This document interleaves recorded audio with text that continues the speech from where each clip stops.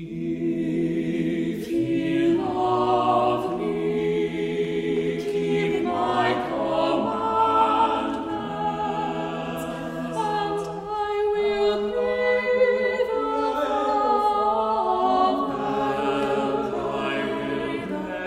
the Father, and he shall give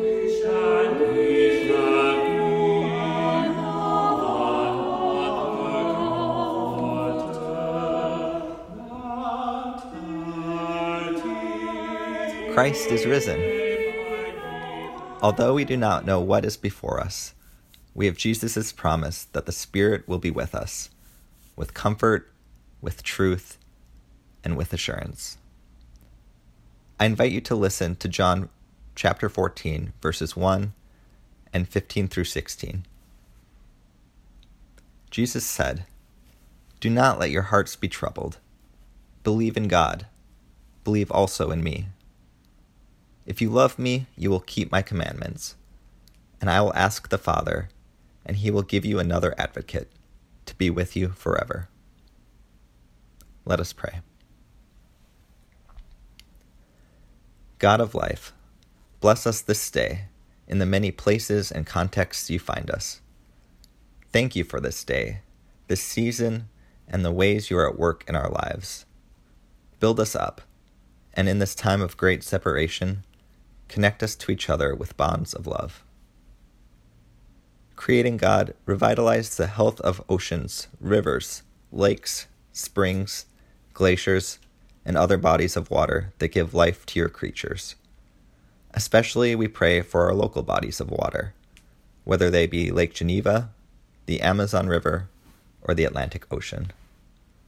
Form us unto a baptized body that protects the waters on which we rely.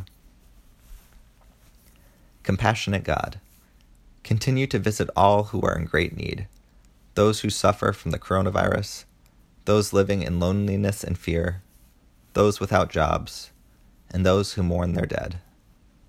Uphold those whose futures have been taken away from them. We pray for healthcare workers and for the residents in care homes, prisons, and refugee camps. For the countless persons who carry heavy burdens on their back, we pray, as we name them in our hearts.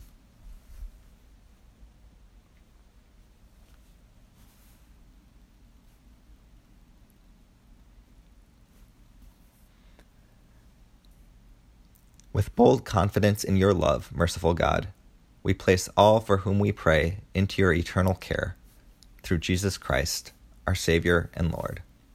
Amen. I invite you now to say the Lord's Prayer in your language while I say it in mine. Our Father, who art in heaven, hallowed be thy name. Thy kingdom come, thy will be done, on earth as it is in heaven.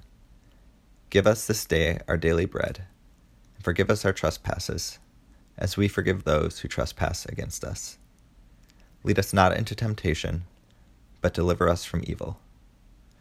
For thine is the kingdom, the power, and the glory, forever and ever.